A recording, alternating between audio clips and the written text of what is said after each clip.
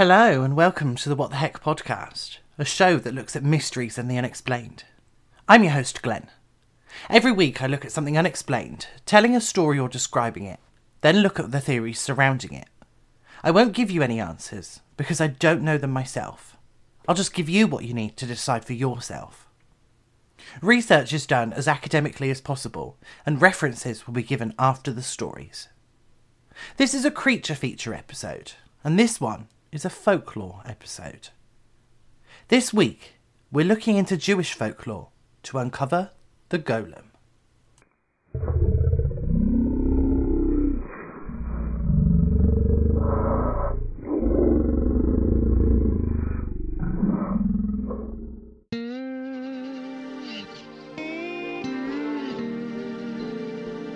This week's story begins with Mary Shelley.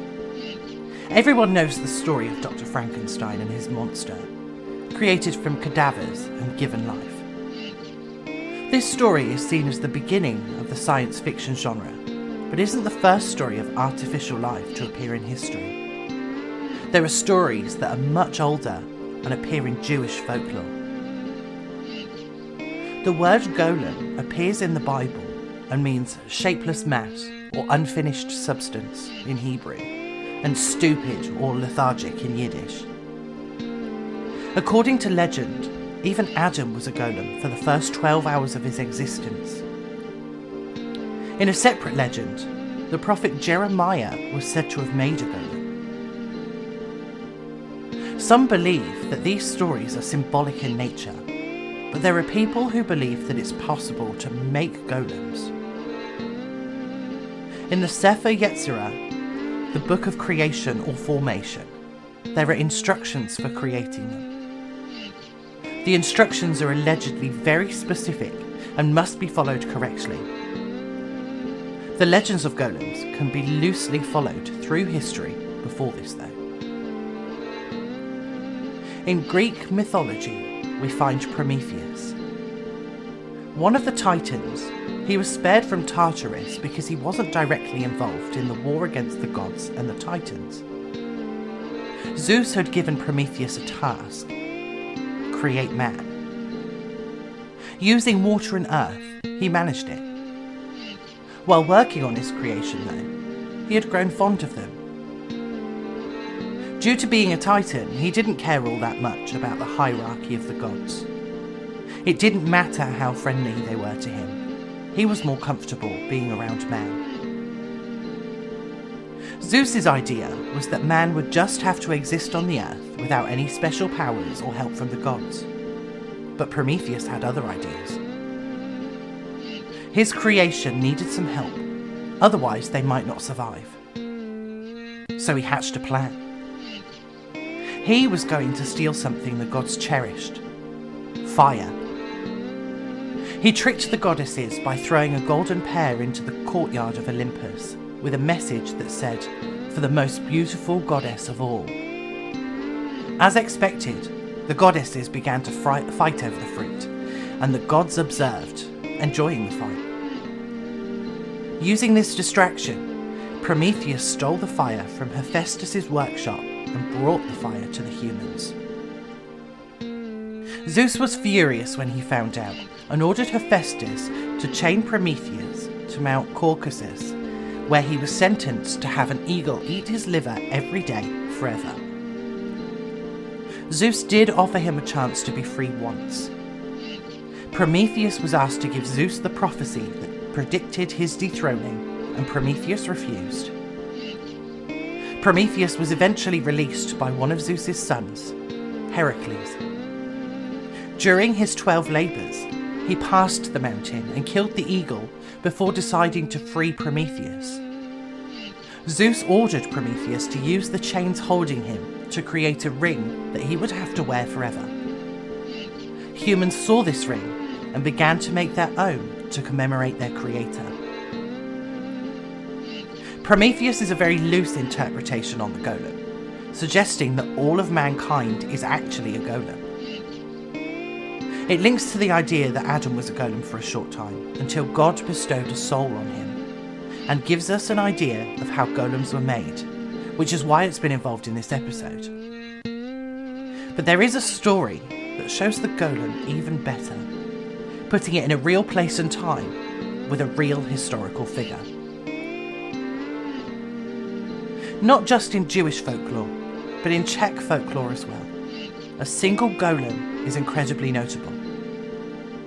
In Prague, it's easier to see how closely linked it is to mysticism. The architecture is based on medieval buildings, creating the perfect backdrop for stories of magic and mystical powers.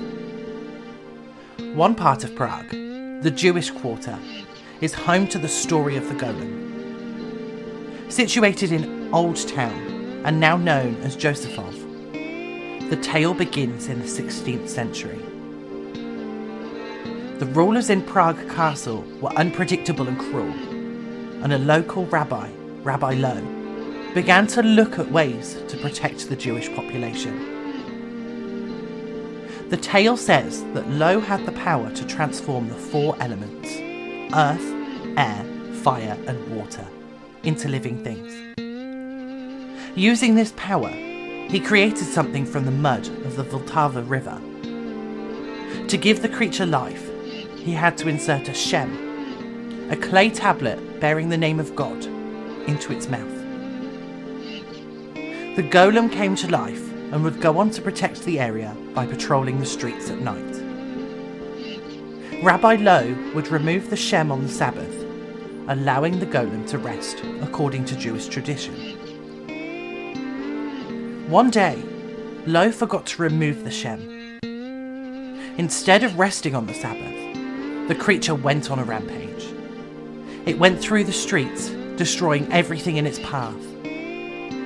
Rabbi Lowe was in the Old New Synagogue, reciting Psalm 92, when he was interrupted and told of the chaos the golem was causing. He left the synagogue to find the golem outside and managed to remove the shem from its mouth.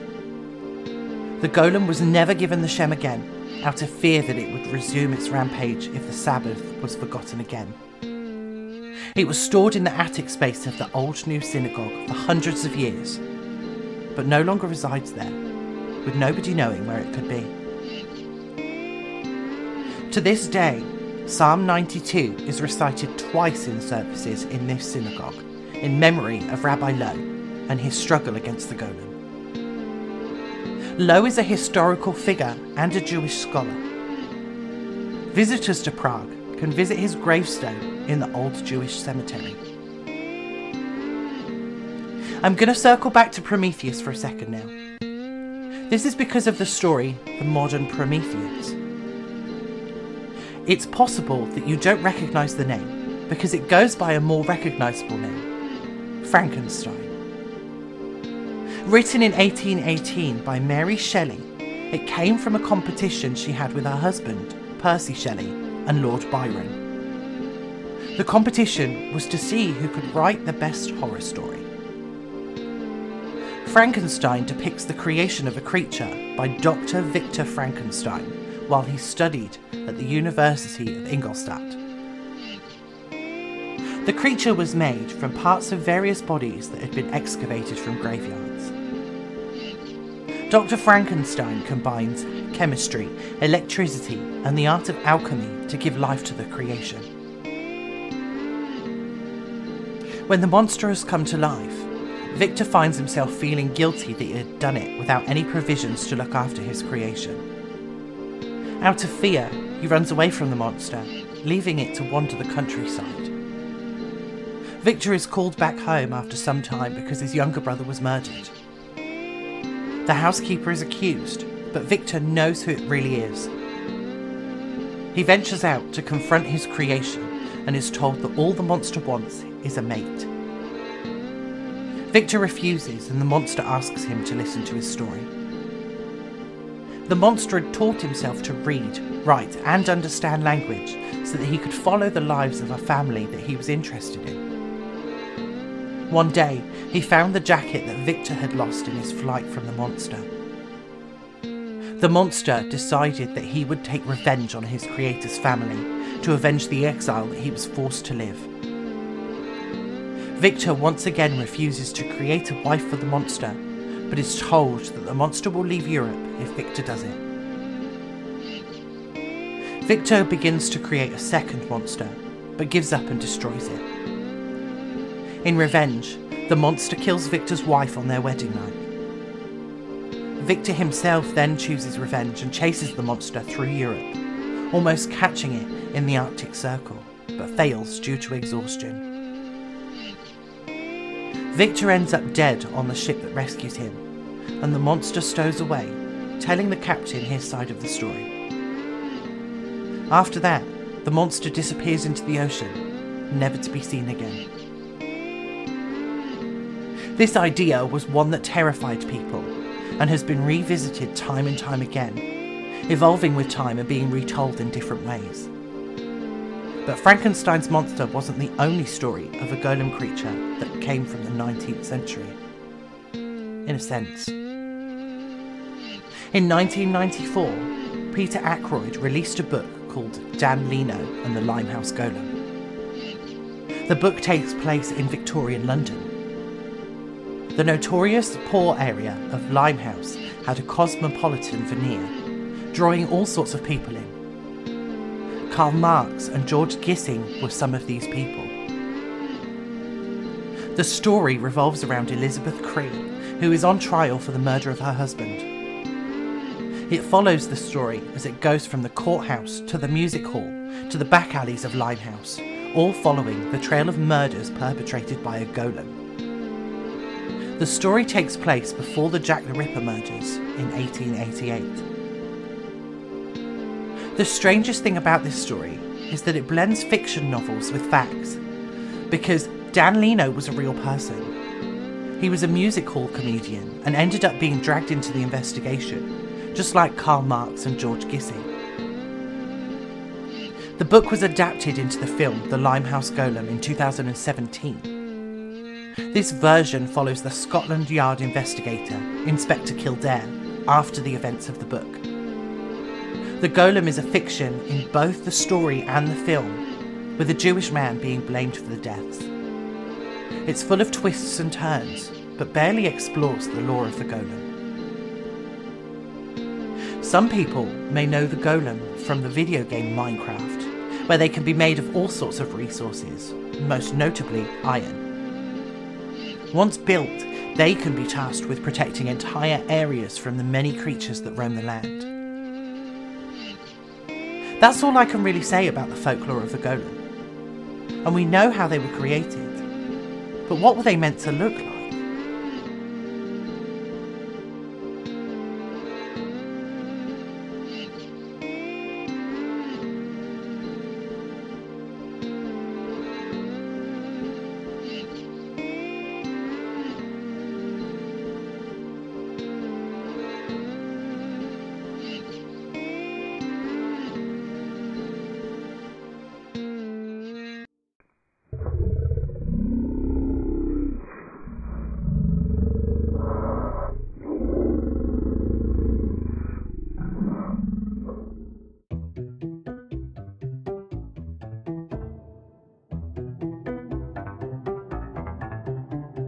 The golem of Jewish folklore is a formidable creation, often used to protect people, but have been known to turn on people and cause destruction. What do they look like? Golem have just one description, but can be added to based on their age and the things that have happened to them. Golems are typically made of mud or clay, appearing in a human shape. They can be all sorts of sizes, but are usually taller than humans and often wider. Sometimes they appear with metal plates attached to them. These plates help to keep the golem together after receiving damage that would cause them to fall apart. In some representations, the golem is seen wearing a belt, although I can't seem to find what that was for. They are unable to talk and will do anything they're tasked to do, unless they're asked to do them on the Sabbath. This falls between sunset on a Friday and sunset on a Saturday. If they aren't allowed to rest during that time, they will go on a rampage and destroy everything in their path, only stopping when they're deactivated. It's not explicit why that happens, but I have a feeling that it's a way of saying that even human constructions should be allowed to rest during the Sabbath. Other than this, they only appear to have supernatural strength, and that's about it in terms of the golem. Should we look at what else it could be?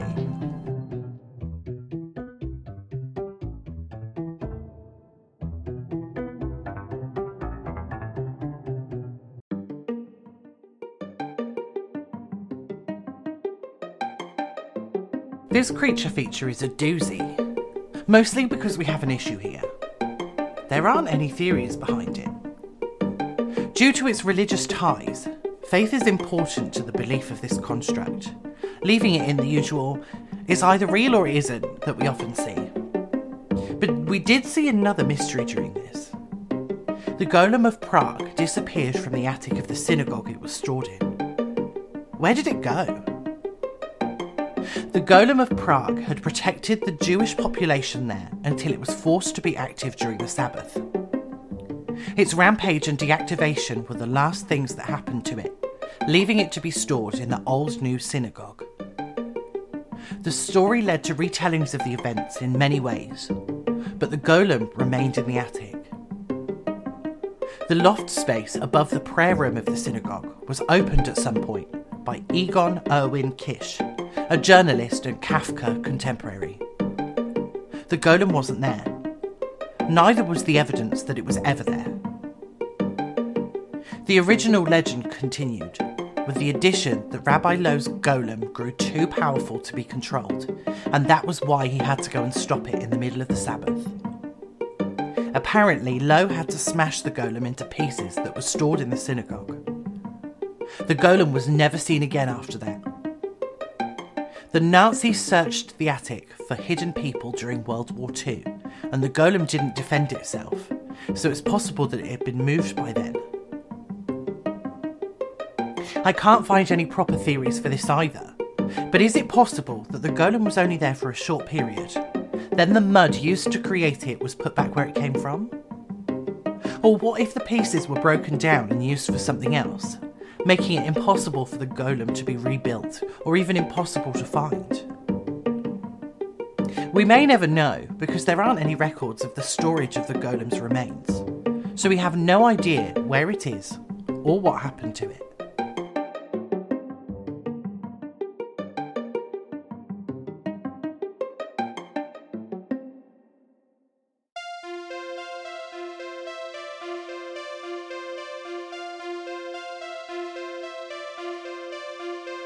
The story and descriptions from this episode came from an Ancient Origins article called Golem, a legendary clay beast created to protect Jewish people, a Culture Trip article called The Legends of the Golem of Prague, a Greek Myths and Mythology article called The Myth of Prometheus, the Thief of Fire, the Cliff Notes of Frankenstein, a History Extra article called The Real History Behind Victorian Thriller The Limehouse Golem, and a national news article called The Limehouse Golem, Folklore and Murder Mixed with a Twist in Victorian London. The theory from this episode came from a site called Jew Ought to Know, called Unsolved Jewish Mysteries, The Golem. References for the episode and links to studies will be posted on social media for you to have a look at. Social media links are available using the link in the episode description. I'm on Facebook, Instagram, Twitter, and will be recording and posting Season 1 episodes to YouTube soon. These will be cut down so that they can be watched on TikTok as well. I have a Patreon, but I'm still deciding what to post on it this season. There's a £3 tier if you want to support me anyway though. The link to the Patreon is also on the Linktree, and, as before, you're welcome to pledge more than £3 a month and I'll find something extra special for the people that do. My email address is also in the episode description if you want to send me spooky stories, unexplained events, or even mysteries you want me to look at.